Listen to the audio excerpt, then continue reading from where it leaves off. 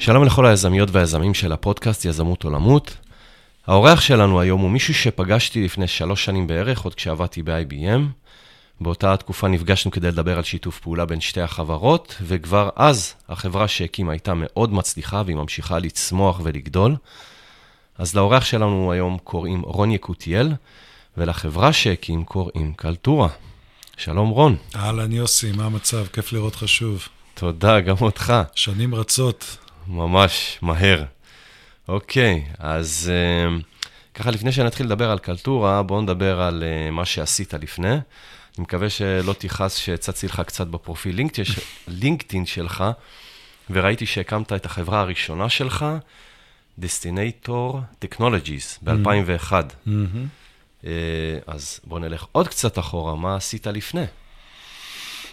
כוכב נגיע לקאלטורה, אני הקמתי את קאלטורה ביחד עם עוד 3 יזמים מוצלחים, אז אנחנו נדבר אחרי זה על קאלטורה ועל כולם.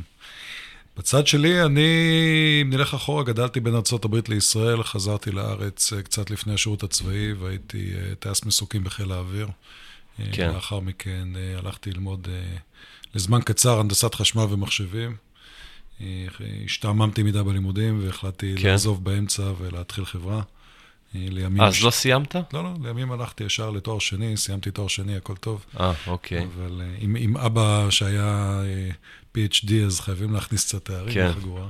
מסורת, לשמור על המסורת. מסורת זה חשוב, אבל לא יכלתי לשבת על הידיים הרבה זמן, ואני תמיד הייתי קצת ADD, והייתי חייב ליצור ולעשות דברים, אז למעשה, הכניסה לעולם הטכנולוגיה דרך דודי, שהיה דאז מנכ"ל של חברה ציבורית בקנדה, או נסדקאית, אבל שהייתה בקנדה, היא התעסקה בנושא של טראקינג ו-GPS, דברים כמו איתורן, סוג של חברה טכנולוגית, אז לשים מה שנקרא Automatic Vehicle Location. וישבנו ביחד, אמרתי, בואו אני אעזור לכם פיתוח עסקי בישראל, ונמצא הזדמנויות נוספות, גידולים, אבל באמת היעד שלי היה למצוא איזושהי הזדמנות שיהיה אפשר לצאת לכיוון חדש ומחודש, ולהקים פה חברת בת בארץ, וליצור הזדמנות עבורי ועבור החברה. זיהינו איזושהי חברה שבזמנו הייתה בתחום ניווט.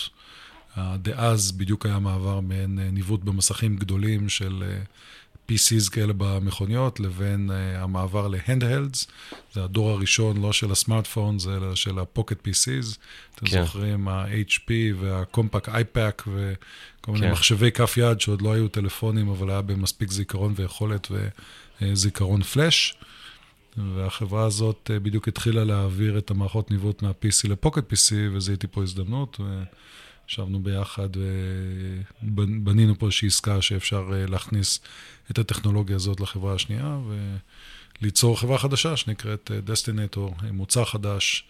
זה היה למעשה מחשב כף היד הראשון עם turn-by-turn navigation, עם מפות מתקדמות ביותר, מפות של Navtech, Navigation Technologies, והדבר הזה היה די פורץ תחום, זה היה מוצרי ה-GPS הראשונים.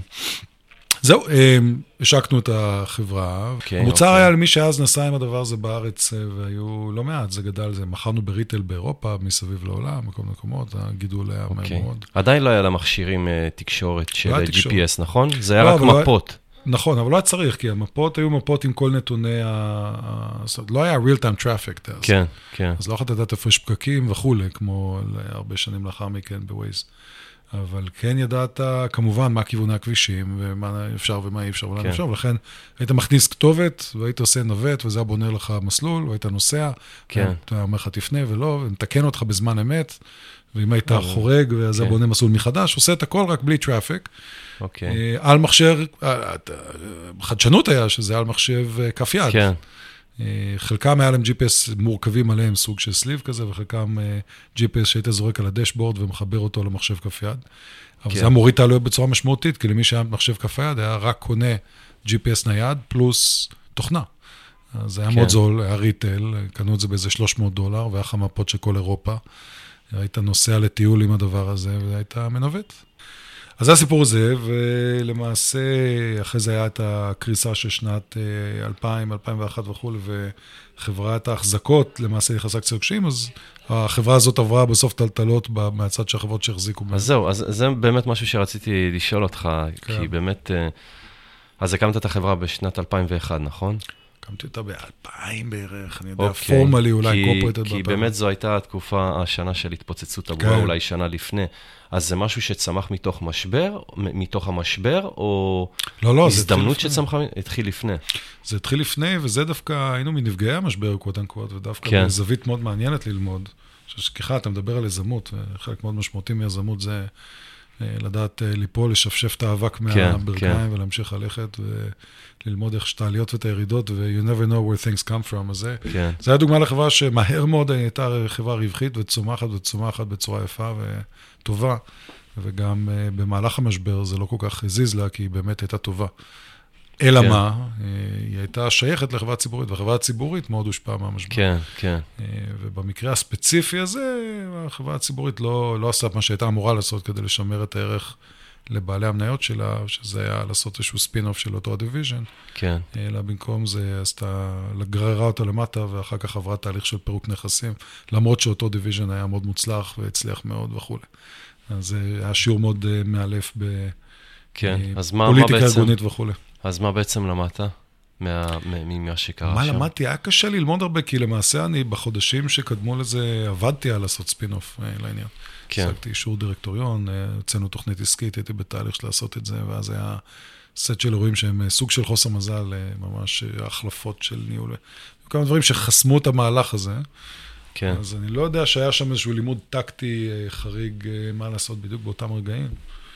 אבל התוצאה הסופית הייתה שאותה חברה עברה טלטלה ושינוי. אני חושב שאני כמנהל הייתי, זה היה החברה הראשונה שמנכלתי לימים, כבר עברו מאז 20 שנות ניהול כמעט, כמנכ"ל של 3 חברות, אז גם אני באתי יותר בהתחלה בניהול המאוד טקטי, ופחות בניהול ה-quote-unquote אסטרטגי של איך לוקחים חברה ובורחים מפירוק נכסים וכל מיני דברים. תראו, בשלב של איך לוקחים 10 אנשים ומפתחים מוצר טוב, ואיך מוכרים אותו, ואיך גדלים, ולא... זה היה קצת שלב מתקדם לבגרות הניהולית שלי, של להיכנס לוול סטריט מול כל מיני שואלים ולהטל בהם. אז אני חושב שזה דבר שהבנתי, שהוא חשוב, ובהמשך למדתי תואר שני מנהל עסקים בוורטון, עם פוקוס על פייננס, על מימון.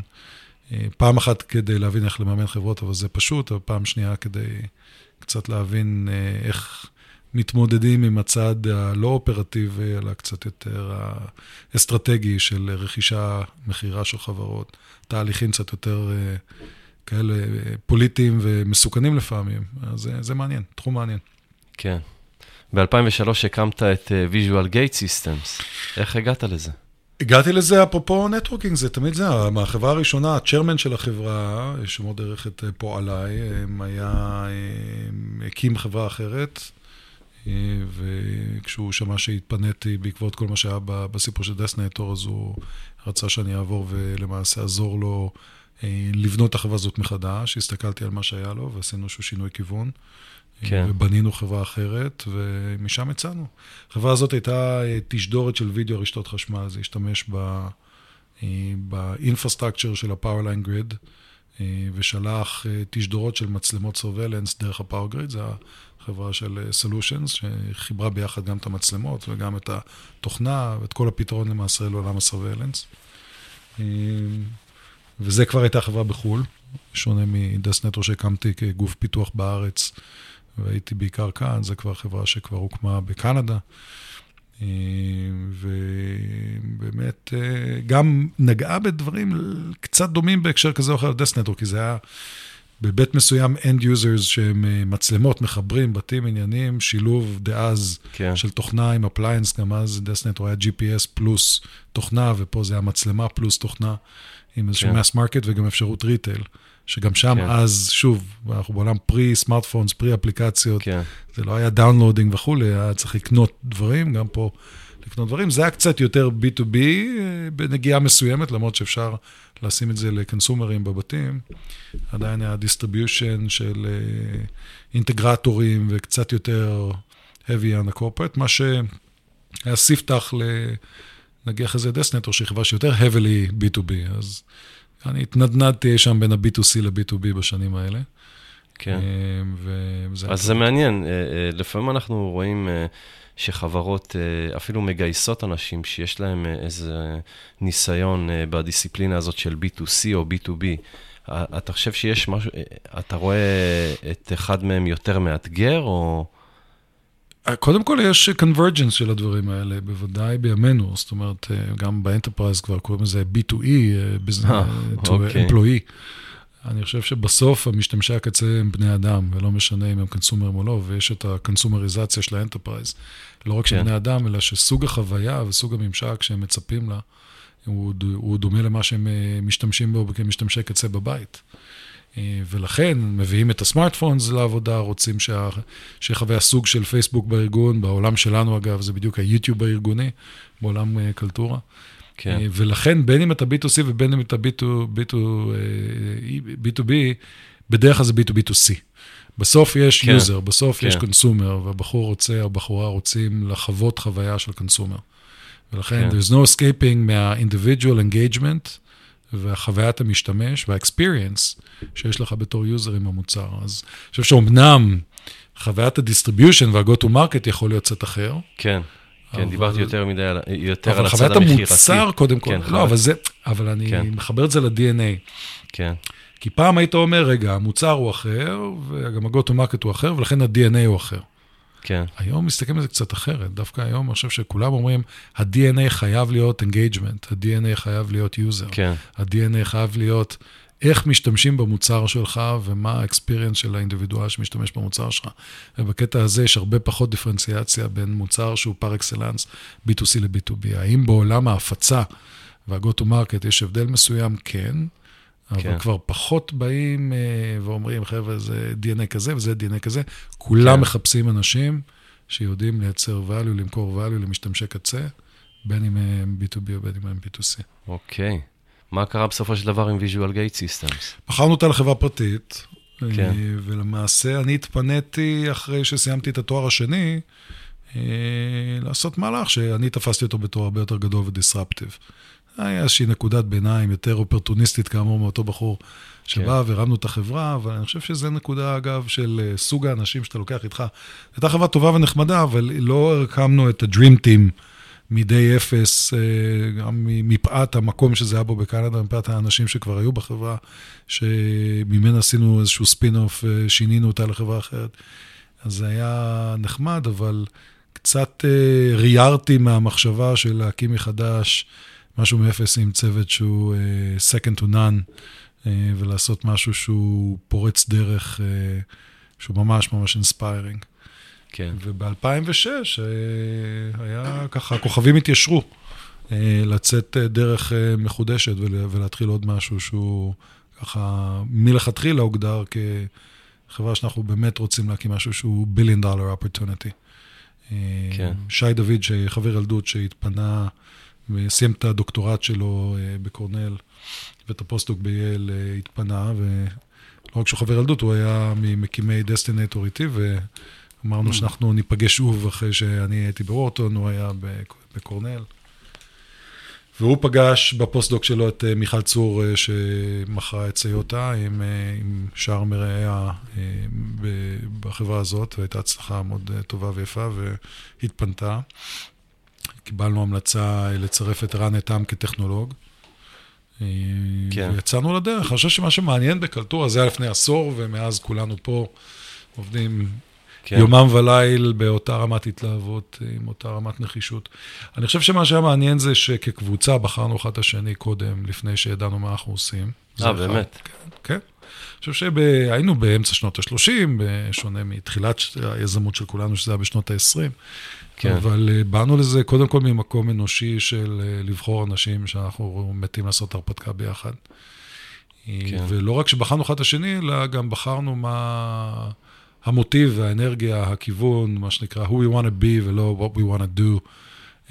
והתחברנו לקונספט הפלורליזם, שיתוף פעולה, יצירה משותפת, כל אחד בכיוונו הוא. אבל באותו זמן כן בחרתם את התחום שבו אתם. עוד לא? עוד לא. וידאו? לא. זה קרה טקט אחרי. זאת אומרת, באנו, אמרנו, אנחנו רוצים קבוצת יזמים. אוקיי, מה הולכים לעשות? never mind. אנחנו רוצים קבוצת יזמים. בחרנו אחד השני, שילבנו ידיים, אמרנו, אוקיי, אנחנו קבוצה. ואז אמרנו, מה אנחנו רוצים לעשות? אלא מה אנחנו רוצים להיות. ואנחנו רוצים לגעת בנושאים שקשורים בשיתוף פעולה, בפלורליזם. ואנחנו והבנו שאחד מהכיוונים בדבר הזה, זה פלטפורמות אינטרנט. דרך אגב, אנחנו באנו בראש פתוח ברמה של אולי לעשות דברים שהם הארדוור, סופטוור, מחשוב, לא מחשוב, ריטל, כל כיוון שהוא, זה לא שינה. אנחנו באנו בראש פתוח לגמרי, עם רעיונות הזויים מכל מיני מינים וכל מיני סוגים. אבל לימים התפקסנו על הרעיון של שיתוף פעולה ביצירת וידאוים, ועוד מעט נדבר על זה, אבל אני גם מדגיש, לא רק שבחרנו אחד את השני, ולא רק שאמרנו שפלורליזם זה מה שחשוב, אלא שגם בחרנו שם לחברה ולוגו לחברה, הרבה לפני שבחרנו שאנחנו הולכים לעולם הוידאו. ולמה? אוקיי. כי אמרנו, אנחנו רוצים שיהיה נר לרגלינו תמיד מה האנרגיה, מה החשיבה, מה המהות, ולא מה הדרך. והמהות הייתה את אותו דו-קיום, יצירה, שיתוף. קאלטורה זה ג'יבריש לקלצ'ר, באף שפה, תרבות, ולא קשור לוידאו, לא ידענו שנעשה וידאו. אמרנו, בוא נקרא שם לחברה שיזכיר לנו שיש פה איזושהי תרבות מסוימת. אמרנו, יאללה, קלצ'ר, ואפילו לא נקרא את זה באנגלית ולא ברוסית ולא באמהרית. נבחר אותיות שמשולבות ביחד שנשמעות כמו קלצ'ר בהרבה שפות, אבל הם לא קלצ'ר, בחרנו קלטורה. ואז בחרנו את הלוגו. אמרנו, אוקיי, בוא נבחר לוגו שנותן לנו אנרגיה של פתיחות, גמישות, שיתופיות, יצירה משותפת. יש לנו שמש בהרבה צבעים עם עיגול באמצע, שזה קלטורה. אחרי הלוגו, אחרי השם, אחרי השותפים, בחרנו מה עושים. הפוך על הפוך. אבל למה אני אומר את זה? כי אפרופו יזמות, יש את המשולש הזה, את המעגלים האלה שמדברים עליהם, על ה-be to have.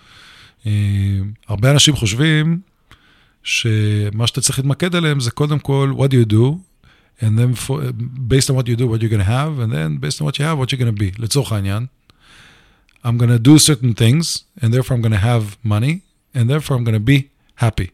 be, do, have. והפרדיגמה הזאת לא עובדת. הרבה אנשים עושים דברים מסוימים, מקבלים כסף ולא מוצאים את האושר. כן. התובנה היא שבעצם אתה צריך להיות מאושר, ואם אתה תהיה מאושר, זה יגרום לך לעשות דברים מסוימים. אם תעשה את הדברים מסוימים, אז זה גם אפשר לך שיהיה לך דברים מסוימים. יכול להיות שמהמקום של בחירת האושר, אתה תעשה פעולות מסוימות שגם אם תרצה יביאו לך כסף. אבל אתה צריך להיות בסטייט אוף מיינד של happiness. יש את ה-TED Talk שמדבר בהקשר דומה מאוד, על ה-Power of Brands, ומדבר על אפל ביחס לחברות אחרות בדוגמה, על השאלה של why, how, what, של האם מתחילים ב-what are we building, or how are we building, or why are we building, ורוב הברנדס מתחילים ב-what they do, ואחרי זה how they do it, ובסוף why. We're building certain phones, and we're doing it that way, and we're סתם עשיתם מהסף להתחלה בעצם. ומחדדים גם בטטו כזה, שבאמת ה-why הוא מה שחשוב. במקרה של אפל, לדוגמה, everything we do is we challenge the conventional wisdom. אנחנו מאמינים בלבעוט במוסכמות ולחפש דברים אחרים, ובסוף people love these brands, they don't like these brands, כי הם מתחברים לפאשן מאחורי זה. אז התחלנו עם ה-why. ה-why אצלנו היה שיתוף, ה-why אצלנו היה פתיחות, ה-why אצלנו היה גמישות, ה-why אצלנו היה פלורליזם. וה-how היה וידאו, וה-what זה מה שאנחנו עושים היום. אז זה נקודה ראשונה, אתה יודע, אנחנו בנושא יזמות, אז אני חושב שנקודה הראשונה זה תבחר את האנשים, הם יהיו איתך לאורך דרך, it's all about the people. כן. נקודה שנייה זה the why, למה אתה עושה את זה, ולא מה אתה עושה, ולא איך אתה עושה, אבל למה אתה בכלל עושה את זה. נקודה שלישית זה ה-being, וזה מתחבר ל-why, זה לא, מתחבר ללמה, אבל מי אתה? איזה אנרגיה אתה רוצה, what do you stand for? עכשיו, אתה יודע, מחבר את זה לנקודה הראשונה, שעסקים לא תמיד מצליחים לעמוד בכל המטרות והיעדים שהקצבת להם, ולפעמים נופלים, לפעמים קמים, לפעמים נסגרים, לפעמים מצליחים. כן. בסוף, גם אם לא מצליחים להגיע לתוצאה הפיזית או הגשמית, מה שנשאר לך זה הזיכרון, גם ככה לכולנו, אנחנו רגל בקבר, אז אני אומר, מה שנשאר זה האנרגיות שלקחנו מזה. והכי חשוב זה ליהנות מהדרך, ליהנות מהאנשים וליהנות מהדרך. אז אם בוחרים מטרה, והאנרגיה שלה, האנרגיה טובה, וה-why הוא why טוב, וה-being הוא being טוב, אז שווה את הטיול בכל מקרה. כן. ואם לא, אז אתה יכול לצאת עם ריק מאוד גדול אחר כך, ואנשים יוצאים, בניתי וזה נפל, וזה נשבר, ולקחו לי, והיו לי. זה לא משנה, מה שמשנה זה ליהנות מהדרך. זה לא משנה מאיפה אתה מתחיל או לאן אתה מגיע. הדרך, זה מה שמשנה בעצם. אבל תראה, אני חושב שזה כולם יגידו, הבעיה היא שכשאתה יוצא לדרך, ואין לך כוכב צפון, כן. אז אתה נהנה, כל פעם נהנה מהדרך, אבל אתה קצת לא ברור לך אם אתה נהנה מהדרך, כי אתה קשה לך למדוד אותו. כן. אז כוכב צפון זה טוב. לנו הכוכב צפון היה פתיחות, גמישות, שיתוף פעולה. ולראיה, הרעיון הראשון של קאלטורה היה בכלל B2C, והוא היה אתר שיתופי שאפשר לאנשים ליצור ביחד וידאוים. הוא היה בלנד בין ויקיפדיה ליוטיוב. כן. שאז שניהם התחילו וגדלו והצליחו, אבל עוד לא היו האימפריה שהיו אחרי זה. אמרנו, בואו נאפשר אנשים ליצור ביחד תכני וידאו. כששוב, שיתוף פעולה, גמישות וכו'. כן. ושינינו כיוון אחרי זה ל-B2B, כי 2008, וצריך לייצר משהו יותר כסף, יותר value, ובסוף בנינו פלטפורמה שנדבר עליה לוידאו, על הרבה מאוד דברים, אבל שימרנו את השיתוף פעולה ואת הגמישות. אמרנו, אוקיי, בואו נעשה את זה באופן סורס, בואו נעשה את זה עם API'ים, בואו נעשה את זה בצורה כזו, שגם אם זה עכשיו B2B, שהדרך בה אנחנו מביאים ערך, עובר דרך מוטיבים של גמישות, של פתיחות, של שיתוף פעולה. כי זה הקלצ'ר, כי זה הוואי, כי זה הביינג. זה שימר לנו את הכוכב הצפון, למרות שעברנו ממקום אחד למקום מאוד מאוד מאוד מאוד אחר. אז אתה יכול בדרך לאבד את הזהות שלך, אבל לא איבדנו את הזהות, כי השתנה what we do, ואולי how we do, אבל לא why, ולא who we are. כששיניתם את מה שאתם עושים בעצם, את מה שאתם עושים, כי הוא היה, אני מניח, יותר רווחי או יותר כלכלי, אז זה היה לפני שגייסתם או אחרי שגייסתם? זה אחרי. אחרי. הייתה בעיה לשנות את הפוקוס שלכם, מבחינת המשקיעים, מבחינת כל המשאבים שהשקעתם עד לאותו זמן? לא, אבל מכמה סיבות. פעם אחת, זה כשאתה בא עם האנרגיות שהרגע אמרתי, כן. אז קוראים הרבה דברים מאוד מעניינים. הדבר הראשון זה שהמשקיעים שאתה מחפש הם בדרך כלל הם כאלה שהם aligned עם ה-Y ו-aligned עם ה-B, ולאו דווקא aligned עם ה-What ו-aligned עם ה-How. כי ככה אתה מוכר את זה, וזה מי שאתה מחפש.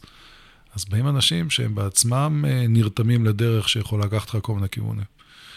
פעם אחת. פעם שנייה, זה גם לא נראה כמו כזה שינוי כיוון, כשאתה בעצם ממשיך ללכת על אותו כוכב צפון, רק מזווית אחרת. כן. אתה עולה על הר, ואתה עולה מאיזה כיוון אחד, ואתה נתקל שם במכשולים או שלא, או שמחליט שזה לא אופטימלי, ומשנה כיוון, ועולה על ההר מכיוון אחר. אם זה אותו הר, זה לא נראה כמו כזה שינוי גדול. הכל בפריימינג של מה ההר. אם ההר זה המוצר, וזה ההר, אז שינית הכיוון, אוי אוי אוי. אם ההר זה השוק, ואלה הלקוחות, שינית הכיוון, אוי אוי. אם ההר הוא, אנחנו מאמינים בשיתוף פעולה, וביכולת לקחת אנשים וליצור ביחד דרך בתחום הוידאו. כן. ובמקום לעשות זה בכיוון א', אנחנו עושים את זה בכיוון ב', אז פתאום זה שינוי שהוא חלקי, לא מלא. פשוט להחליף שביל, לפנות לשביל אחר על ההר. זה לא... בדיוק, הכל בפרימינג. ולכן לא היה שינוי כזה דרסטי, ולא היה תחושה של שוקת שבורה. אבל אני אגיד גם בזכות, ואפרופו, אתה יודע, צריך לבחור שותפים לדרך וגם משקיעים. אז ריץ' לבנדוב מ-Avalon Ventures, אז הוא היה במאסטד, הוא איש מקסים, והוא גם מאוד מוצלח בהשקעות early stage. אני זוכר שכשהוא נתן את ה-term sheet והתקדמנו, והיה לנו מספר הצעות, ואחת הולכת איתו, היו תנאים טובים, הוא בחור שידע לחתוך מהר. אז באנו לסגור, סגרנו את ה-term sheet ממש ביום, יומיים, כי גם היה הצעות אחרות, וזה צ'יק צ'ק. ועשינו את הסיבוב, הוא שם את הכסף, ולא היה דיליג'נס, כלום, אפס, נדה.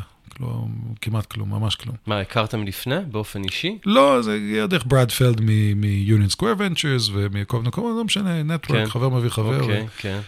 נשמע, אני וגם שיינו שאני בארצות הברית, ואנו קשרים לכספים וזה, לא משנה, זה היה מהר. כן. למרות שאותו לא הכרנו. אבל הנקודה היא, כן. שמעתי לו, לא ריץ', what about diligence? כן. אז הוא אמר לי משפט, הוא אמר, רון, diligence are the list of excuses you're going to try to dig up to kill a deal, or the list of validations you're going to try to get it done. You're smart guys, good industry, you'll figure it out, good luck. וואו. הווה אומר. איזה הבעת אמון. לא, כי זה early stage. זה לא אומרים לך את זה בסירן ובדירן ובאירן, ושם צריך סטטיסטיקות מפה לצד שני של כדור הארץ. אבל אפרופו, אני רק אומר את זה, אפרופו האנשים שאתה בוחר איתך לדרך. בשלבים המוקדמים זה האנשים, וזה השוק, זה הטרנדים, צורת החשיבה, זה לא בדיוק המוצר, וזה לא בדיוק הזה. עכשיו, יש הרבה אנשים שחושבים שזה בדיוק הניואנס הקטן הזה, אבל אני חושב שמפספסים את העיקר. כי הסיכוי שזה בדיוק יפגע ברעיון המקורי, הוא סיכוי מאוד נמוך. אבל אתה צריך למצוא מישהו שאתה זורק אותו, ולאט לאט יודע להתביית עוד ועוד ועוד ועוד ועוד ועוד, על איפה הכסף. זה כמו כשאתה משקיע במישהו שהוא, לא יודע, חופר ומחפש גז טבעי. הסיכוי לפגוע בדיוק במאגר הגז הטבעי באמצע האוקיינוס הוא נמוך מאוד. כן. והאימור הוא לא האימור של אם אני הולך לקדוח פה, אני מאמר שיש פה, שים עליי את הכסף. אתה רוצה לאמר על האנשים שיש להם את הדרך למצוא את המאגר הטבעי, וזה לא משנה אם יש קודחים עכשיו או כן או לא, אבל כן. השיטה, הדבקות במשימה, היכולת והדרך שלהם ללמוד ולהשתפר הוא כזו, שהם יקדחו 4 פעמים, בפעם החמישית יפגעו, והם ידעו איך למצוא את זה בסופו של יום. זה האמור באנשים ובתחום, ובאוקיינוס הנכון, אם הם קודחים באטלנטי ואתה מחפש בפסיפי, הם לא באזור. תצניח אותם לאזור, שים את האנשים הנכונים, ואז אתה מאמר על היכולת שלהם להתביית על איפה לגרום לזה לקרות. פעם אחת אתה רוצה כמשקיע להתנהל ככה, אבל פעם שנייה אתה רוצה כמושקע, למצוא את המשקיעים שמבינים את זה, כי יהיו הרבה שינויים, ומישהו חסר סבלנות, ועל הפעם הראשונה שתשנה כיוון יפגין חוסר נוחות, אז זה לא הפרטנר שאתה רוצה לדרך. אוקיי, בואו נדבר טיפה על קאלטורה. כמה עובדים אתם היום? הנושא אהוב עליי. אנחנו כ-450 עובדים. עד היום גייסתם לחברה $165 מיליון. משהו כזה. זה נכון מה שרשום שם בקראנץ' בייס? כן, כן. זה כולל קצת חוב, אבל כן. כן, אוקיי. אתה יכול לשתף פחות או יותר על הסדרי גודל של ההכנסות של החברה? זה אנחנו לא אומרים, בוא אני כן ניתן לך מה החברה עושה, וקצת לקוחות ודוגמאות. אוקיי. אז חברת קאלטורה גדלה מאוד מאותו רעיון מקורי, ולמעשה מה שנשאר זה שאנחנו בתחום הוידאו, ואנחנו חברת תוכנה, ואנחנו עובדים עם חברות, ומה שאנחנו מעשה נותנים זה פתרונות רבים בתחום הוידאו לארגונים. בגדול אפשר לחלק את הפעילות שלנו לשני תחומים, היום זה גם 2 יחידות, אחת מהן מובל על ידי שי דוד, זה כל תחום הפעילות בחברות המדיה והטלקומוניקציה, נדבר על זה. השני מובל על ידי מיכל צור, שזה כל תחום הפעילות באנטרפרייז, אדיוקיישן וכו'. ואז יש גופים תומכים שהם נותנים את מערכת ה-R&D להכל וה-Operations. ב-R&D אגב, ה-co-founder הרביעי, רן איתם, נמצא ומנהל את כל הפיתוח. בפייננס נמצאת נעמה, הלוי שמנהלת את כל המימון ואת הכספים. בצד של האופרציה נמצא יחיעם שינדר שמנהל את כל האופרציה, ובצד של הפיתוח העסקי נמצא, אחרי זה נגיע לזה, אחד מה-acquisition שלנו, עידו וייזנברג. עכשיו, נתתי כבוד לאנשים, כי אני עוד פעם רגע מחדד ואומר, it's all about the people. עכשיו בוא נלך אחורה. כן. יש לנו 2 סוגי פעילויות מרכזיות. בצד אחד זה מדיה וטלקום. במדיה וטלקום התחלנו לפני מספר שנים בלתת יכולות לחברות מדיה מובילות כמו ABC ודיזני ופוקס, לשים וידאו אונליין באתרים שלהם, disney.com, abc.com וכו'. זה הפלייר ברמה של החוויה הקדמית שרץ על כל device, עם האייפון ועם הטאבלט ועם הזה. ומצד שני, ה-Backend System שאמור לעזור לנהל את התכנים, לעלות תכנים, לנהל תכנים, לתחוב תכנים וכו'. אוקיי. לפני כ2.5 רכשנו חברה מצוינת בשם טיווינצ'י, כחלק מהמהלך שלנו להיכנס לעולם הטלוויזיה, זו חברה שהובילו אותה, ייסדו אותה, עם עופר שער ועידו וייזנברג. כן, אתה מקדים אותי בשאלות כל הזמן. אנחנו נגיע לזה, לא, אבל זה מתחבר מה אנחנו עושים. כן. אז נגיע לטיווינצ'י רגע. אבל בתוך פעילויות המדיה, שינינו כיוון לעולם הטלוויזיה. הטלוויזיה עברה מהפכה בשנים האחרונות מעולם ברודקאסט על פלטפורמות כבלים, לעולם שהוא over the top, מה שנקרא OTT TV. כן. שבו חברות כמו נטפליקס והולו וכו', מריצות שירותים אינטרנטיים לחלוטין. בשנים האחרונות אנחנו נותנים את הכלי הזה של להריץ טלוויזיה מקוונת לחברות מידיה מתקדמות ולחברות טלקומוניקציה מתקדמות. לדוגמה, הלקוח הגדול ביותר הוא חברת המובייל השנייה בגודלה בעולם, וודאפון. וודאפון יש להם 450 מיליון סאבסקרייברים בעולם. היחידים שגדולים מהם זה צ'יינה מוביל. ווודאפון הרימו שירותי טלוויזיה בכל הארצות שלהם, לאט לאט נכנסות עם הפלטפורמה שלנו. אנחנו תשתית הטלוויזיה המקוונת, זה מה שאנשים מסתכלים כשהם בוחרים את ה-Live Television ועוד Demand, בוחרים סרטים, משלמים בסרטים, צופים בסרטים, חוויית המשתמש ברמה הקדמית, על קופסאות סט-טופ בוקס ועל מובייל, וה-Backend שמנהל את התכנים ומנהל את היוזרים, כל המערכת הטלוויזיונית, זו מערכת שמתשתיתה תוכנה של חברת קאלטורה. אז זה צד אחד של הביזנס, וזה ביזנס ענק, אדיר. כן. כל הטלוויזיה הולכת לשם, וטלוויזיה זה שוק ענק, ואנחנו התשתית של חברות, ונתתי רק דוגמה אחת, שמהחברות המובילות בעולם. כן. בצד השני, לחלוטין של המתרס, יש את תחום ה-Enterprise ו-Education, שם אנחנו נותנים פלטפורמות או פתרונות וידאו למטרות שונות לחלוטין, שם זה ל-Learning, Training, Collaboration, Communication, Marketing, Sales. מוצר הדגל שלנו היה סוג של יוטיוב ארגוני, פורטל, וידאו, שמאפשר לצרוך תכנים, לשתף תכנים, להעלות תכנים, להקליט אותם מהמסך, להתחיל וובקאסט, איזשהו real-time וידאו להרבה מאוד צופים, ואנחנו מחוברים להרבה מאוד פתרונות באנטרפרייז. היום אנחנו למעשה הפורטל ופתרונות הוידאו ארגוניים ל-20 מתוך ה-Fortune 100, 50 מתוך ה-Fortune 500, בין הלקוחות שלנו, אינטל, SAP, אקסנצ'ר, אורקל, בנק אוף אמריקה, IBM שהייתה בה, AT&T, אריקסון, בארץ, טבע וחברות אחרות. וזה צד אחד. בהקשר הזה, אנחנו גם בהרבה בתי ספר, אנחנו מאוד אוהבים את השוק הזה במובן האמריקאי של קולג'ים ו-universities. אנחנו בכמעט כל ה-Ivy League האמריקאי, במאות קולג'ים אחרים, עם הכלים שמאפשרים לסטודנטים ולפרופסורים לעלות וידאוים, להקליט הרצאות, לצפות בבית, ללמד מרחוק.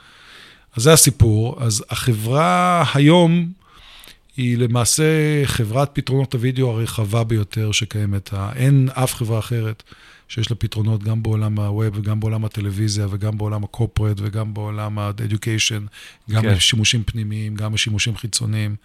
אם הולכים לגרטנר, פורסטר, IDC, אנליסטים מובילים בעולם, אז רואים שקאלטורה בכל הדוחות שלהם היא שחקן שהוא אחד ממובילי השוק הבינלאומי בכל התחומים הללו. כן, ימינה למעלה, ימינה למעלה, בדיוק, total, top right left, top right up. וזהו, אז אנחנו פעילים מסביב לעולם, יש לנו סניפים בצפון אמריקה, בדרום אמריקה, במזרח הרחוק, באירופה, בישראל כמובן, מאוד גאים בזה. חברה צומחת וגודלת, ובאמת בתחום סופר, סופר אטרקטיבי. אוקיי, אז אם נחזור קצת אחורה ככה, לפני שהחברה ככה המריאה למעלה, אתה זוכר את הלקוח הראשון הגדול שלכם? הלקוח הראשון הוא היה גדול דאז, אבל הוא by design לא גדול. זה גדול, זה עניין יחסי. כן. אני זוכר את הלקוח הראשון, כן. כן. איך הגעתם אליו? הגענו אופרטוניסטית, זה היה, שוב, זה היה חלק משינוי הכיוון שלנו מ-B2C ל-B2B. מה שקרה זה שהיה לנו פורטל שיתוף פעולה ביצירת וידאו, ודחפנו את זה דרך MySpace, מי שזוכר, ויוטיוב, ופייסבוק, ואנשים, והיה מאות אלפי יוזרים. ושאלנו את עצמנו אם אפשר לקחת את הכלים האלה ולתת אותם לארגונים. והתחלנו לפנות לכל מיני ארגונים, קטנים כגדולים, ולשאול מה אתם צריכים בווידאו. הם אמרו ששיתוף פעולה ויצירה משותפת זה נחמד, אבל חסר כלים הרבה יותר בסיסיים של העלאת תכנים, ניהול תכנים, דחיפת תכנים. וחיפשנו איזשהו לקוח שתוך כדי שיח כזה או אחר, הוא מוכן להמר על פלטפורמה שהיא מאוד בוסר, ולקחת אותה בתור. יוטיוב לא סיפקה את היכולות האלה אז? עם הרבה מגבלות, לא. כי לקחת פלייר ולשים אותו סתם בוובסייט, היה חסר הרבה מאוד כלים. אבל נשכח, יוטיוב עוד לא נמכרה אפילו לגוגל. היא הייתה בתחילת הדרך, היא הייתה אתר לשיתוף פעולה ביצירת, או סליחה, אתר צפייה של תכנים, אבל לא כלי, שהוא כלי פיבלוש לאתרים עצמם וניהול הוידאו בבקאנד, בבית של Content Management System. איך אתה מעלה את התוכן, מסדר אותו, מתייג אותו, מארגן אותו, עושה לו distribution לאתרים אחרים, מעביר אותו באיזשהו security כזה או אחר, מאפשר workflows בתוך הארגון שמאפשרים לך לנהל את הפלואו שלו, להוסיף עליו אנליטיקס, מי צופה, כמה צופה, היו הרבה דברים שהוא חסר. אבל זו הייתה שאלתנו אגב, מה חסר לכם, ואנחנו באו עם רשימת תשובות. אז היו אתרים שהם no-name, שעד היום כבר לא קיימים, זה היה ראשונים, שבמקרה איכשהו יצא שזה הכיר, שזה שמע, ואמרו, יאללה, נשלם לכם 10,000, 20,000 דולר, בואו, קחו את הפלטפורמה הזאת ותנו לנו משהו. כן. ולאט, לאט, לאט, טיפסנו במעלה ההר, מהחבר'ה הבינוני, הקטנים מאוד, לבינוניים. האקאונט הראשון הגדול המסיבי שלנו בתחום היה פוקס, ואז הגענו באמת גבוה, ואחרי זה ABC, ואחרי זה דיזני וכו'. זה היה... סכר שנפרץ, אחרי שיש לך רפרנס כזה גדול. כן, אבל אתה מאוד, השאלה היא, חברת קאלטורה, הייחודיות שלה בשוק, זה שאנו מ-day one למעשה אמרנו, אנחנו רוצים ללכת לשוק מאוד מאוד מאוד גדול, לא רק לפאבלישרים, אנחנו רוצים להיות הפתרון הוידאו שיהיה תקף לכל ה-use cases, אמרתי גם learning, training, collaboration, television, הכל, שזה נדיר. והיה לנו תזה, איך לעשות את זה. תזה הייתה, אנחנו בונים את זה כמו לגו. עם לגו אתה יכול לבנות מטוס, אוטו, בית, וזה עדיין אותו לגו. אז לקחנו ובנינו את הלייר של API, אז עוד לא קראו לזה Platform as a Service, רק קראו לזה API. היום כבר עשינו מזה Video Platform as a Service, ולמעשה בנינו את כל הקוביות הללו, ואיתם בנינו את המוצרים. היה חשוב לנו מאוד לבנות קוביות מודולריות, כדי שנוכל להרכיב איתם מוצרים שונים. וזו הייתה התזה מאוד מאוד שונה של כטייס, שלא צריך חברות שונות, כדי לבנות מוצרי וידאו שונים. שיש 80% דומה, ואנחנו בעזרת כלי מודולריים, נהיה מסוגלים לעשות את כולם. זו הייתה התזה שלנו. אז הקושי היה, תוך כדי שאנחנו בונים את הבית ואת אז לא היה אתגר של סקיילינג אחר כך? היה אתגר, אבל בדיוק איפה. כשאתה בונה דברים בודדים, הרבה יותר קל לבנות דברים שהם לא מודולריים, כי הסיבוך הוא לבנות over-develop למשהו שהוא לא המקרה היחידי, אלא מקרה אחד מיני הרבה. אז אתה צריך את הכל לבנות על גבי קוביות, ובכלל אין קוביות. אז צריך גם לבנות את הקוביות וגם לחבר את הקוביות. עדיף לא לבנות קוביות, עדיף כבר לבנות את הבית. אבל מראש החלטנו שזו חברה, אמרתי שתהיה $1 billion company. אמרנו, אנחנו לא נתפתה, שאמרו, לא נתפתה לעסקאות בשטח. אנחנו בונים מראש לגו. וזה לקחנו יותר זמן, והרבה יותר העמקה ומחשבה. אבל כל פעם הוספנו עוד ועוד קוביות, עד שהיום יש לנו איזה 1,000 קוביות, והרבה מאוד מוצרים, והרבה מאוד שווקים. כי זה היה חשיבה ארוכת טווח, וחשיבה שדרשה הרבה כסף, זמן, ומשמעת, ברזל, ובסופו של דבר it pays off, כי אתה נהיה חברה ענקית, ואחרים נהיו נישות, ונסגרו, ונפלו, ואנחנו למעשה ממשיכים ודוארים וגדלים, ויכולים לתת פתרון אחד להרבה מאוד ארגונים. אז זה חשיבה אסטרטגית.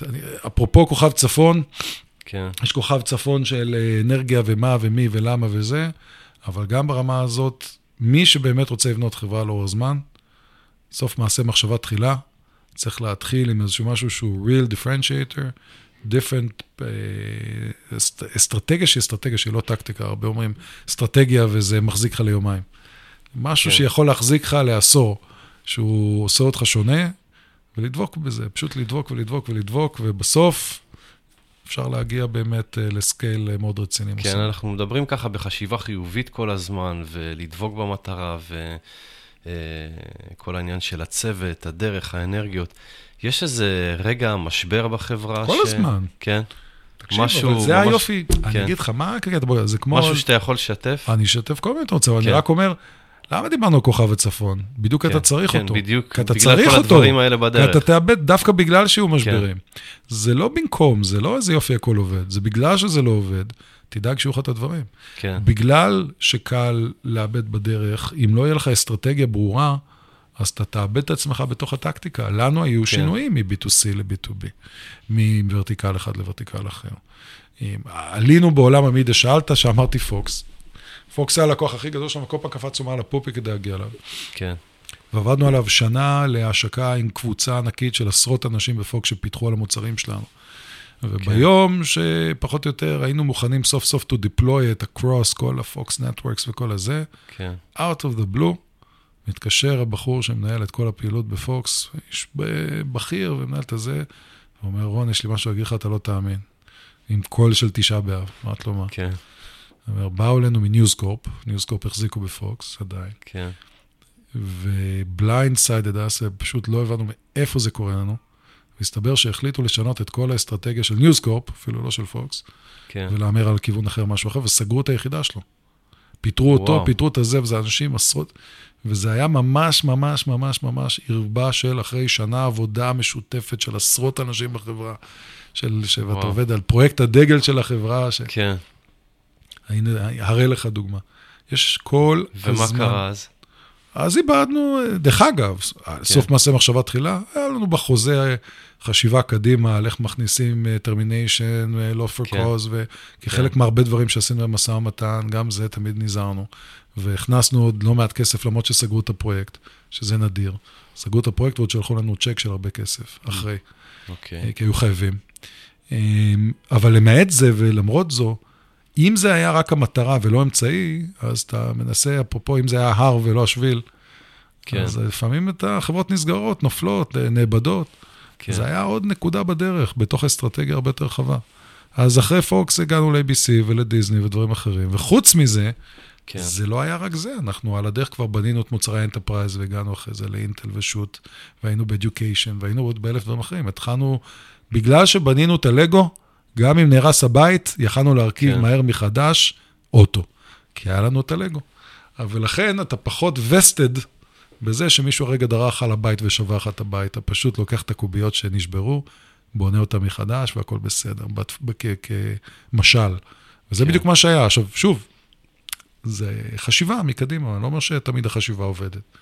אבל אם אין מראש חשיבה, קשה מאוד בזמן אמת, לדעת איך אתה משנה כיוון, כי לא הכנת את המקרים והתגובות, ולהגיד, זה נועד להיות משהו שהוא רחב מהפרויקט הבודד הזה. אתה לא מאמר על פרויקטים, אתה צריך להיעזר בפרויקטים כדי לקחת אותך קדימה, זה סולמות וחבלים.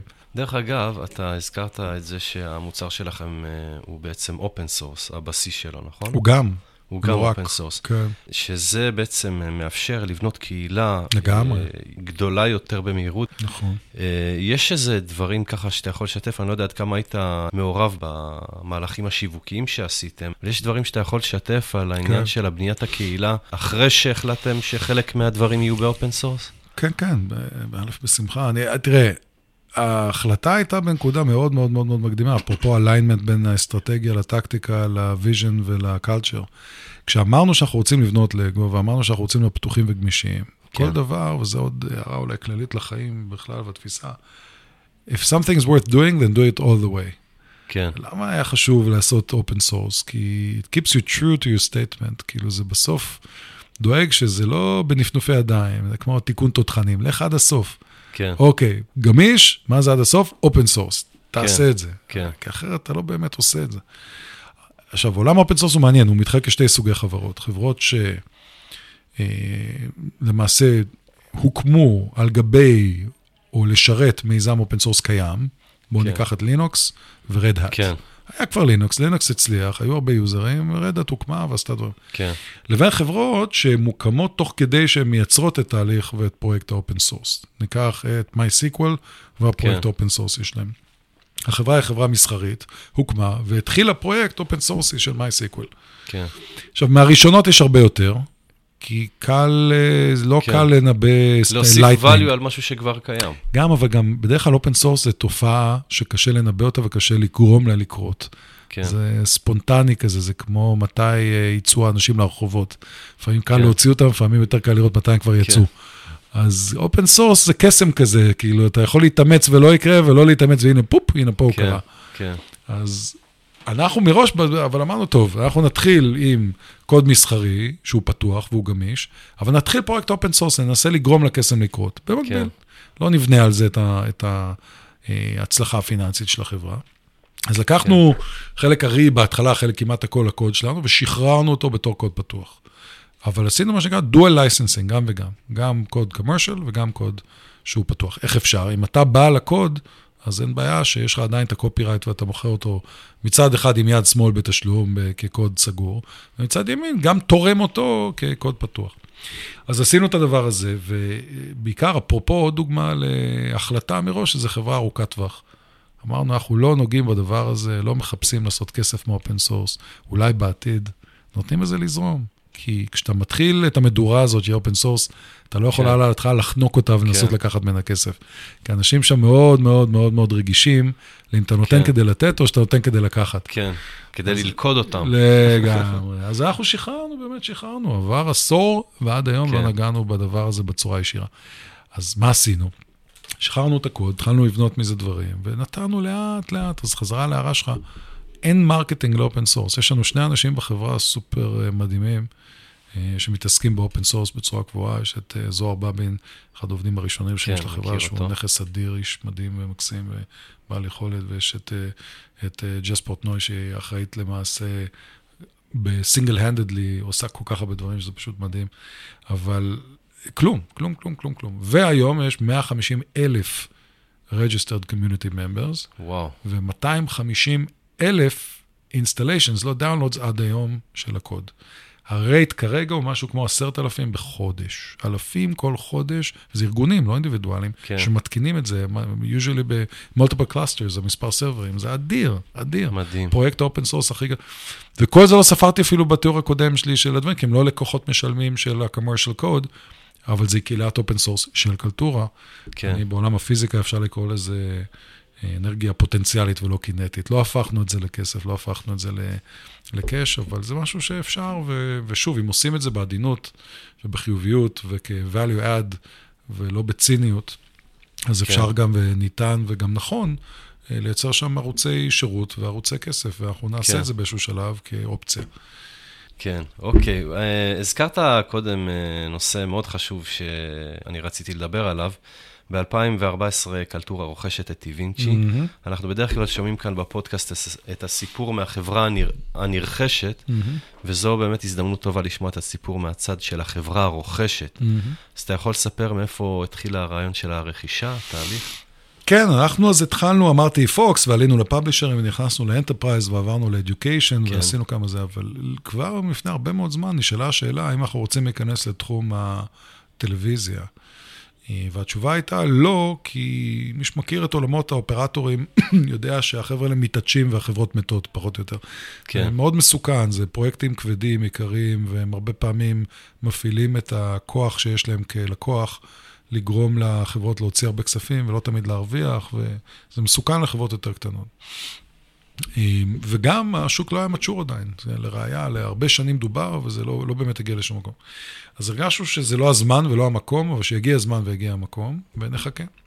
הכרנו את החבר'ה של דיווינצ'י לאורך השנים, הם הוקמו, אני חושב, בשנה דומה לקאלטורה גם, אז נתקלנו בכל מיני אירועים, מאוד התרשמנו, הערכנו אותם ברמה האישית, גם את הנחרצות שלהם, ואת החריצות שלהם, ואת הפועלים שלהם, איך הם פעלו. ומצד שני, גם אהבנו את הקלצ'ר שלהם, הם גם באו מקטע של ליצור דברים בגמישות, לעשות דברים, וזה באמת נהנינו מהם. יש גם את ה-value add תמיד במצבים כאלה של קלצ'ר דומה בכלל של אנשים, הם ישראלים, הם פה ליד, הם... כן. אז אתה יודע פחות או יותר מה הסחורה. וכשהגיע היום והגענו למצ'וריטי בצד של החלטת האופרטורים והטלוויזיה, זה היה אחרי שאלנו ביזנס מספיק מוצלח בפני עצמנו, עם קצב גידול טוב, ועם יסוד איתן, שהרגשנו שזה זמן טוב לעשות את האימור הזה. הוא אימור לא קטן, הוא אימור שלוקח שנים להגיע לסקייל באמת משמעותי, אבל זה כמו משחק בייסבול כזה, זה אם יש לך כבר מספיק היטס לבייס היטס, אתה יכול לנסות to swing for home runs, כאילו, לראות מה עוד אתה יכול להכניס, והרגשנו שאנחנו מוכנים. דיווינצ'י בצד השני היו במצב הפוך, זאת אומרת, מצד אחד היה להם אחלה רעיון ואחלה טכנולוגיה ואנשים מצוינים וקלצ'ר טוב, אבל הם הרבה שנים היו בשוק שעוד לא המריא. כן, מה, הם הקדימו את זמנם? הקדימו את זמנם, וזה לא שם אותם בנקודה אידיאלית, בהיבט של להמשיך לבד עם עצמם. גם עניין של ניסיון, האנשים שם, חלקם כיזמים היו בסייקל אחד אחרינו, כניסיון בחברות קודמות, בהיבט של לגייס כספים במצבים קשים וכו', אז היו חבר'ה מדהימים, והתחושה הייתה שביחד אפשר לעשות משהו שהוא מצוין. אתה דיברת על רוכש, נרכש, אני לא רואה את זה ככה, אני חושב שככלל זה לשתף פעולה. יותר מיזוג. כן, זה מיזוג, זה בכלל לא משנה המתמטיקה של מי קנה את מי ולמה וכמה בסוף. מה שמשנה זה שבאים ביחד, וגם בכלל, חברת קאלטורה לא חברה של דרגות על הכתפיים, וככה מי הבוס ומי הלא הבוס, ואיך זה עובד. אנחנו מן הסתם, יש פה, כמו בכל מקום, בסוף תהליך קבלת החלטות, אבל הדברים באים ביחד, ועובדים ביחד, ובאים מהכוח והחוכמה של האנשים בשטח. יש גם ממש מייחד בצורה כל כך משמעותית, הרבה פעמים חברות ישראליות, שכולם מדברים על הכל בפתיחות, ואין איזה קטע כזה של פוליטיקה ושל הכתבות מלמעלה.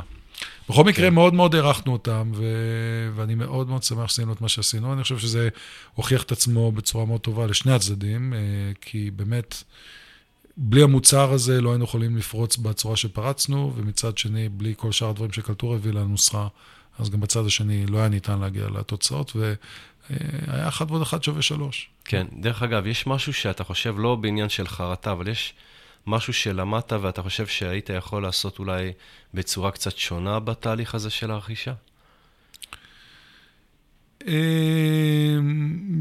לא מאוד מהותי, ואני גם מחדד למה, זאת אומרת, 90% מהאנשים מהרכישה הם פה. כן. המנהלים הבכירים, חוץ מאחד שהמשיך לעוד הזדמנות שהייתה מצוינת, אז גם אופר וגם עידו וגם אבידן למדן, שניהל שם את כל ה-R&D, מנהל אצלנו את האסטרטגיה של הטלוויזיה, וניהל לפני זה את כל המוצרים של קאלטורה, ואנשים מדהימים ובעלי יכולת, בנוסף לעוד המון אנשים נוספים שהיו בטווינצ'י. אני חושב שגם יש, וצריך להכיר ולהבין שזה בסדר, הדברים האלה תמיד יעברו עם קצת ציניות וקצת תחושה שאתה נכנס למערבולת בשבועות, חודשים, לפעמים שנים הראשונות. כן. רק מי שלא עשה את זה יחשוב שזה לא יכול לקרות. זה. צריך להבין שאנחנו, כשאתה לוקח חברות כאלה, תמיד יש את העניין של מאיפה פה, אתה בי פה, ואנחנו יודעים ולא אתם יודעים, ובעצם זה קיים, לא צריך להתרגש מזה, זה לא, אין דרך שזה לא יקרה. אתה לוקח אנשים שבי דיזיין צריך שיהיה להם גאוות יחידה מטורפת, כי זה מה שהופך אותם ליפים. אתה לא יכול לצפות שתוך יום גאוות היחידה הזאת תתחלף, טוב, בעצם אני רותם את העגלה שלי לעוד רכבת, כי זה גורם לאנשים כאילו להרגיש פחות הערכה למה שהיה דקה לפני. כן, כי זה תהליך בעצם. אז אני אומר, ולכן אני אומר, עם הסוגריים שבסופו של דבר, אני חושב שהכיוון היה כיוון טוב. צריך גם להבין שכל סיטואציה היא שונה. אנחנו חיברנו אותם כשהם קפצו בפני עצמם ביחד איתנו, מדרגה מטורפת בזמן מאוד מאוד מאוד קצר. הלקוח הכי גדול, שאלתי וינצ'י, היה לא גדול במיוחד, כי היה טכנולוגיה טובה, ובחודשים מספר הכנסנו ביחד את וודאפון. אז זה משך את זה בטירוף לקצה של היכולת, של המוצר, של האימפלמנטציה, של הפרויקטים, שאחרי זה של המערכת והססטיינביליות ברמה שזה טיס אותם ואותנו קדימה שנות דור בזמן קצר, ולכן קשה קצת להפריד בין החברות עצמם לבין התהליך שעברנו, כי הם התבגרו במשך חודשים, בוודאי בשנה, שנתיים הראשונות, משלב מוקדם מאוד כחברה, לשלב מאוד מתקדם כחברה, בעקבות הדבר הזה ביחד איתנו, ומן הסתם אני אומר, אנחנו אבל כי שאלת, אבל החברה היא מאוחדת, הכל ביחד, האנשים משרתים הקרוס, כבר אין, זה לא חטיבה נפרדת. אתה יכול לספר על הטרייד אוף בעצם, כי אני מניח שעם האופן שבו בניתם את המוצר בצורה מאוד מודולרית, ויש לכם מצד שני את כל הלקוחות הגדולים, ומצד שני, אז יש לכם את האופציה בעצם לבנות מוצר כזה, אני מניח, ומצד שני יש לכם את האפשרות לרכוש חברה שכבר עשתה כמה סייקלים של שיפור המוצר, שדרוג שלו, איך שהוא רץ אצל לקוחות. יכול לספר על הטרייד-אוף בין לבנות משהו כזה אין-האוס לבין לקנות חברה כזאת? כן, שאלה טובה. תראה, קודם כל בוא נחזור לאנלוגיה או למשל של הלגו. כן.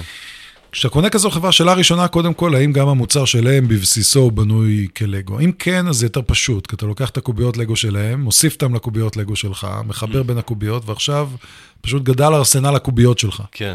אז זה מאוד מאוד שונה אם יש חרקת לגו ומישהו בנה משהו מעץ. ועכשיו אתה צריך לחבר את העץ ללגו וזה לא באמת מתחבר. אז קודם כל, זה כן, וזה היה חלק מהשיקול המאוד משמעותי של בחירה, ודרך אגב, עוד פעם, קלצ'ר. זה לא סתם במקרה שגם הם בנו דברים בצורה מאוד מודולרית, מאוד בקנדית, מאוד גמישה, כי גם שם הקלצ'ר הגיע משם.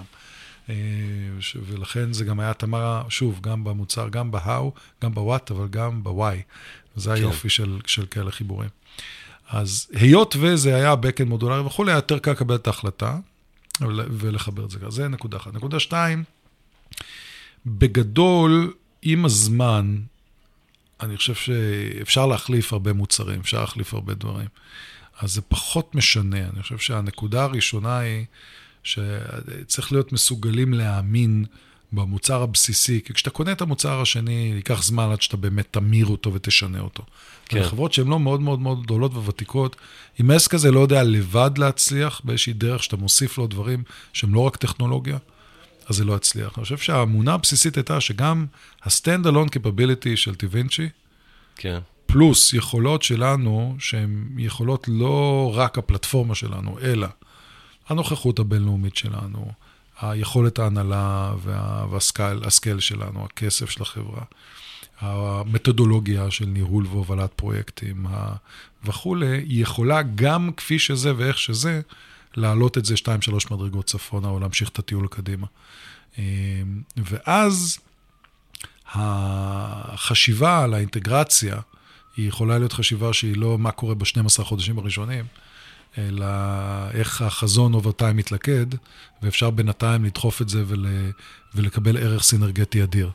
וזה מה שהיה, כי אנחנו כשזכינו בהתחלה בוודאפון, זה לא היה כי, טוב מצוין, תחברו את זה לפלטפורמה של קאלטורה, תנו לי מוצר. זה היה, טווינצ'י זה אחלה, רק שזו חברה קטנה, ואנחנו לא יכולים לסמוך על היכולות, ויש עוד סט של החלטות שזה מגבלתי, ועכשיו אנחנו מרגישים יותר נוח לעשות את זה.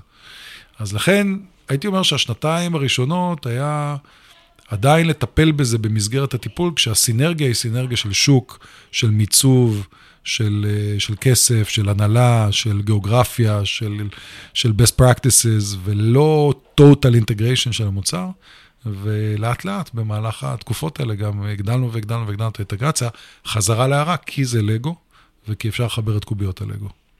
אוקיי. טוב רון, אנחנו ככה לקראת סיום. מה נאחל לכם? לקאלטורה. מה נאחל לקאלטורה? מה נאחל לכולנו? אני חושב שבסופו של דבר יש חשיבות לכולנו, וזה אנשים שהם יזמים, ליצירה, לעשייה, להביא value, להביא עניין, להביא ערך, להביא חדשנות, ליצור. אז אתה יודע, אנחנו מחפשים השפעה, עניין, יצירה, אבל אני חושב שיותר מזה וכל דבר אחר, בסוף, וזה גם כשאנחנו מדברים על זה בעולמות ה-HR בקאלטורה וכו', ומה הכי חשוב פה או לא הכי חשוב פה, אני כל הזמן אומר שבמקביל לזה שהחברה כחברה צריכה להתקדם ולהתפתח ולצמוח ולהצליח וליצור ערך ולהגדיל את ההצלחה שלה בצורה מאוד טכנית, גם בהחזר לבעלי המניות ולעובדיה, אני חושב שבסופו של דבר, כמקום עבודה וכמקום לבלות בו את זמננו כולנו, אני אומר את זה באנגלית, שיהיה פה מקום שמייצר הרבה love, joy ו-passion. אם זה ייצר אהבה, שמחה, הנאה, תשוקה, אז זה מה שנשאר בשנתנו פה על הכדור הזה. אז שיהיה לנו עוד הרבה שמחה והנאה ועניין ותשוקה ויצירה ואהבה, ושיהיה לנו רק טוב. יפה. כאן אנחנו מסיימים בנימה אופטימית זאת, מה שנקרא. אני רוצה להודות לך, רון, וגם לאחל לכם המון המון בהצלחה בהמשך הדרך. וזהו, זה הכל חברים. תודה רבה לאורח שלנו. רגע, אני אגיד משהו חזרה אליך. כן. שקודם כל, שאפו גדול על זה שאתה עושה את המיזם הזה, כי זה לא טריוויאלי. אתה מקפיץ הרבה כדורים באוויר. יש לך גם את הדיי ג'וב שלך. כן. גם את זה, ואתה עושה את זה, ורואים את זה, ומרגישים את זה בשאלות, בצורה, בהתייחסות.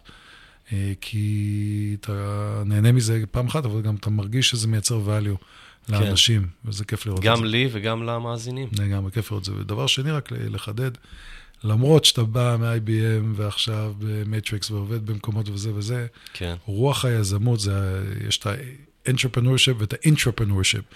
אפשר להיות גם יזם במקומות ובכל תחום ובכל עניין, ליזום וליצור ולדחוף ולייצר ולחדש ולהרחיב. זה כיף לראות אותך עושה את זה, אתה יודע, כל אחד בצורתנו אנו יוזמים ויוצרים, ואתה יוצר את זה בצד שלך ועוזר לכל כך הרבה אנשים להעביר את התשוקה ואת הזה, אז אני רוצה להודות לך על ההזדמנות, ואתה יודע, מהמילימטר שלי, על העשייה שלך ועל העבודה שלך ועל התרומה שלך, אז תודה לך. וואו, כיף לשמוע, תודה רבה. אוקיי, זה הכל חברים, תודה רבה לאורח שלנו רון יקותיאל ולכם שהזנתם לנו.